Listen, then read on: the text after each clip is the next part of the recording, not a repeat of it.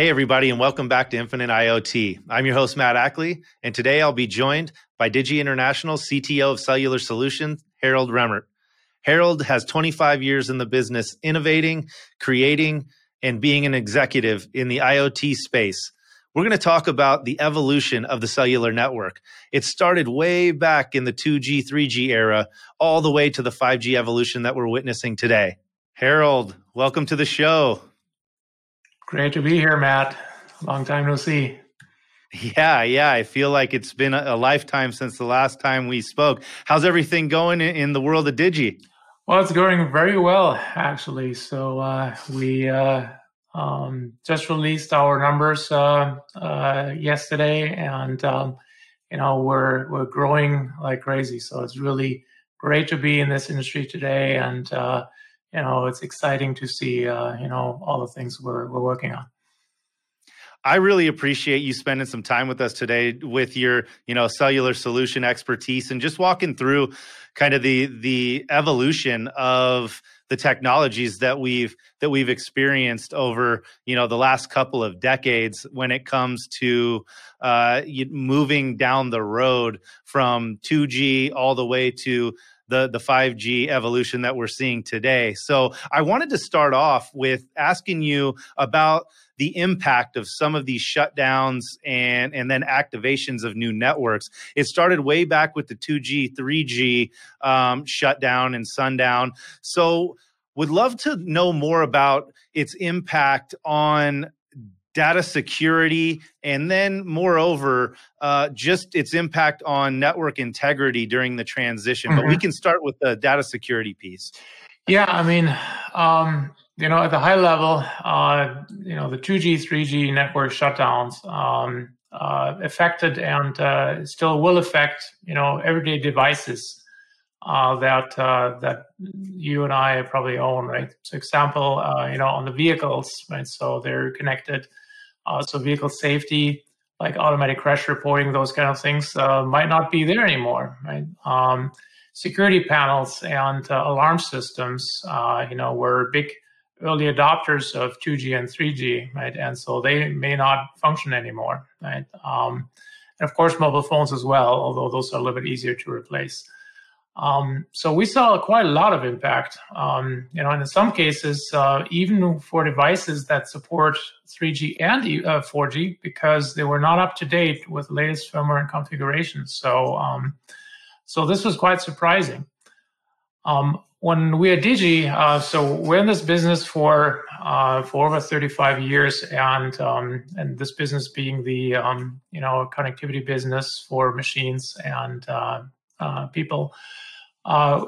We looked at this as a plannable event, and we work with our customers early on, for example, by providing advanced shutdown information on our website, by helping them find the right replacement solution. So this could have been 4G in some cases, or 5G, right, depending on the budget and where customers are in their life cycles and their application needs. And then also by enabling customers to remotely update firmware and configuration, on the thousands of devices that they might have, right? All without having to roll a truck. So we really thought this through, right? And we're very methodical on helping our customers to move up to, the next level of networks. So when we're talking about that, then, the 2G, 3G technology that was present, then ultimately evolved into that 4G LTE. And you talked about the impact on, vehicles, the traditional cellular devices. What did the pivot into the 4G LTE provide us that maybe we didn't have access to or couldn't get value out of with the previous networks? Yeah, when you look at the evolution, so roughly every decade we see a new cellular technology generation, or how people refer to it as Gs, so generations. With new capabilities for new use cases. So when you look back, 2G was introduced in the early 90s. And, that was a great technology, provide the first digital voice and, low-speed data experience. When you move on to 3G, that was launched in the early 2000s, that offered significantly faster speed, which became, one of the success factors for smartphones, for example.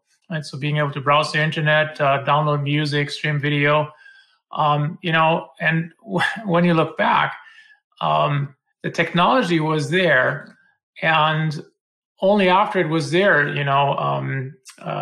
companies like Facebook, Twitter, and many other social media platforms, in combination with the smartphones, they really leveraged that technology, right? And grew to a big success with that.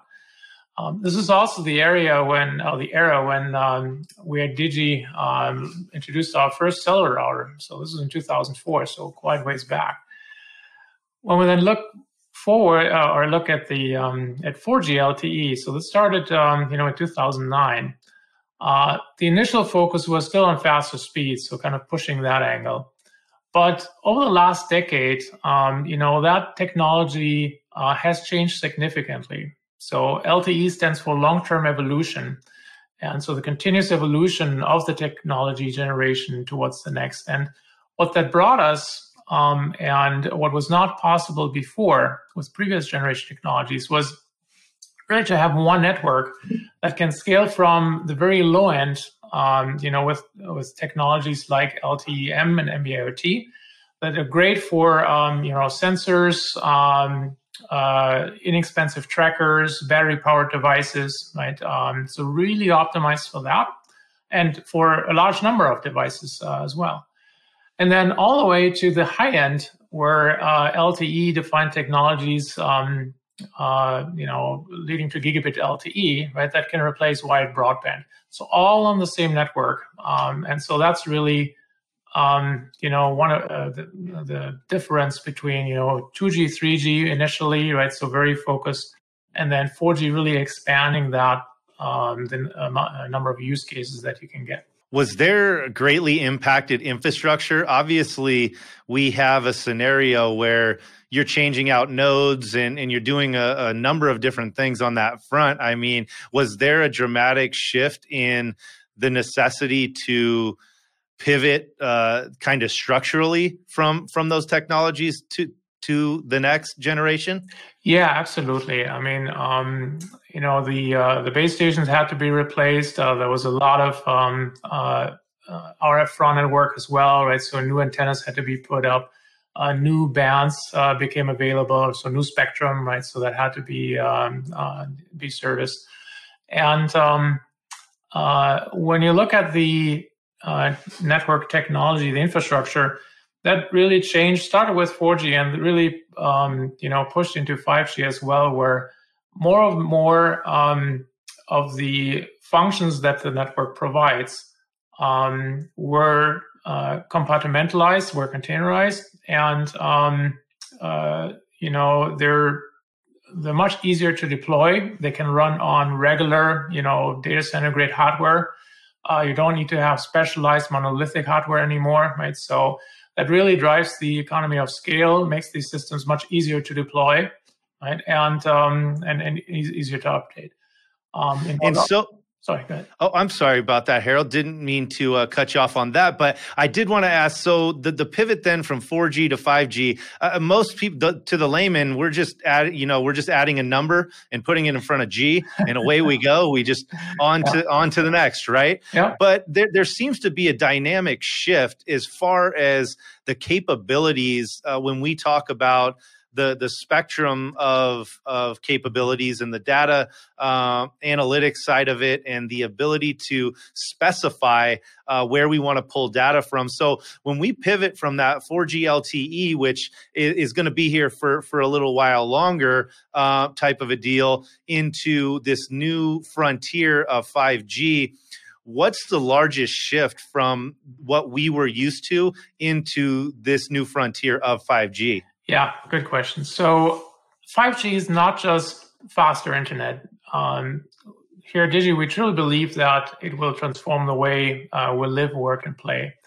So you get the faster speed, right? So now with 5G pushing multi-gigabit speeds, it is increasing the number of devices as well, like the network can support.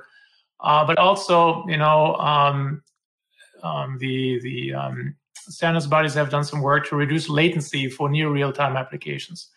And what that gives you is it gives you a massive amount of speed at a super low latency. And, when you take a phone, for example, right? So right now you have your applications loaded on the phone, right? With 4G, you can also stream, right? But oftentimes you still download. When you have a lot of this faster near real-time transportation link, and you have data centers that are also moving very much closer to the mobile edge, right? So this is where the whole notion of edge compute comes in. You can actually offload a lot of that to the edge, right? And when you need it, you can just pull that down again, right? So you can have conceivably phones that are very slim. They just know how to connect to the network, right? They have very little RAM and flash, right? And they just download, the application whenever you need it, right? And then offloads it again. So it really changes the dynamics. You also then can do things, around machine learning and AI, where you, let's say, want to do some video analytics, right? And so that's usually a very heavy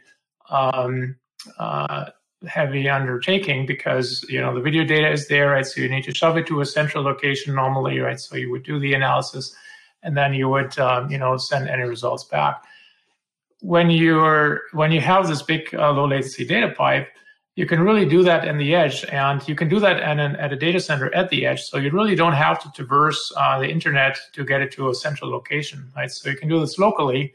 And of course, so we like to think about data as having a weight, right? So the more data you generate, the more heavy it gets, right? And the further it needs to transport, the more expensive it gets. So being able to do this processing, on site, in some cases on the device, but in many cases on the mobile edge, you really have this best of both worlds. And 5G is really some call it the wireless fiber, right? So being able to have that high speed, low latency connection for those kind of new applications. And so obviously we're introducing the whole edge computing element to this, and there's the benefits of the AI integration, but the reality has seemed to have been that we had these great ideas about how we were going to utilize elements to drive 5G adoption, and it seems like it's a little bit slower launching for some of these use cases. Is there a reason behind the composition of the network, or some other element that maybe has led to a slower build with 5G so far? Yeah, so it's interesting. There's two angles to this.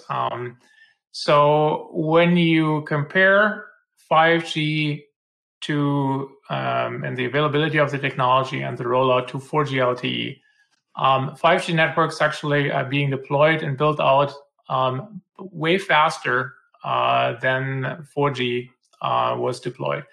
And also the number of devices that are available is significantly larger than it was with 4G. Now, there were some bumps in the road, and part of it is to get the network, obviously the infrastructure upgraded, right? So that's one. So it's just a function of, capital investment, being able to upgrade all these nodes, right? So that requires personnel. And of course, during COVID, there was limits of what could be done. The rest of the technology needs to move along, right? So the chipsets, the modems have to evolve, right? So first generations are typically, have some challenges. They're not as optimized, right? They're not as, they might still be expensive, right? So those were some things that slowed it down. Also, with every new technology, and this is especially true for 5G, you need new spectrum, right? Spectrum is the lifeblood of wireless communication. And, in the US, the FCC has actually done a really good job in making the spectrum available quickly, or as quickly as they could. In some cases, it was new spectrum, like millimeter wave. And so some players put their money on that. But it's a new technology. It's very high frequencies, and it's difficult to master, right? And it doesn't reach very far. So, you had to, put if you wanted to light up a city, right? So you had to put an antenna on every on every intersection, basically, right? To light up. So you had millimeter wave maybe on a couple of blocks or in a stadium, right? So, but not further. There's some things happening where you have more inexpensive repeaters that are showing up now, right? So where you can have maybe a repeater on every intersection, right? So it's much more cost effective, much more power effective. And so those are things that had to be developed first, right after the standards became available for 5G to roll out. There were some other hiccups, things around the FAA and FCC were not in sync relative to the C-band recently, right? So luckily that was settled quickly. And so that's actually a very exciting mid-band spectrum that will, give has good coverage characteristics and brings a lot of speed that customers will really see. So it moves you up from like the let's say the mid 50s, 60s, 70 megabits per second in a factor of 2, 3, 4, 5, right? So really pushing closer to that gigabit, or in some cases even beyond. Yeah, it sounds like the evolution within the waves of the technology. We've already hit the crest of a few and rode those out, and now we're on to the next. What's the next wave within the 5G evolution? You mentioned those expansion in the bands. I mean, is that really the next precipice of gaining the speeds and the latency levels that we need to be at? Yeah, it's so with a lot of these new Gs, the initial focus is on the high speed, right? Because that's the driving use cases with mobile phones essentially, right? And so it was no different with 5G. So enhanced mobile broadband, or eMBB, was kind of the first focus with release 15, which was the first release of 3GPP that defined 5G. The second wave then is really focusing on the lower latency aspects of the technology. So this is called ultra reliable low latency communication, or URLLC. So that brings in some things where you can have remote control, so near real-time latency control over a wireless 5G link. And then the third wave is really focusing on message machine time communication. So this is really the lower end IoT market segment that is today covered actually very well with LTM and NB-IoT.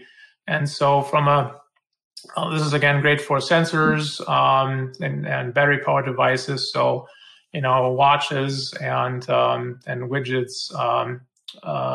And a lot of devices where you want to have parking sensors deployed, right? And you can just put them in the ground and forget about them, right, for the next decade or so.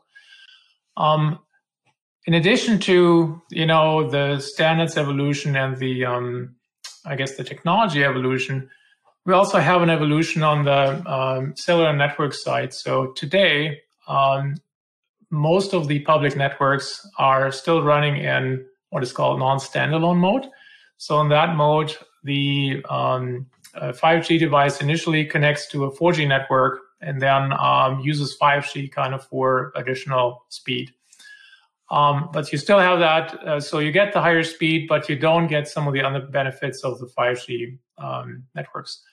The next wave there is to move over and have these devices connect directly to the 5G network. This is called 5G standalone. And that's where you really see a lot of the benefits, additional benefits, around lower latency, around new ways how to segment traffic on the network through network slicing, right? So you can have really application-specific networks running that are tailored to specific use cases, and could be even, if you want to have a private network of some sort, right? So and it's over a geographically distributed area. You could work with a mobile network operator, right? And they can provide you a slice of their network, right? And that's exclusively to you, and service your use case. It's amazing just how diverse everything is getting, and just where we can take this technology. And I appreciate your insight today, Harald. I always enjoy talking with you. I appreciate the time walking us through that evolution, and I know that as you do, it doesn't stop here. So we'll walk this wild path together.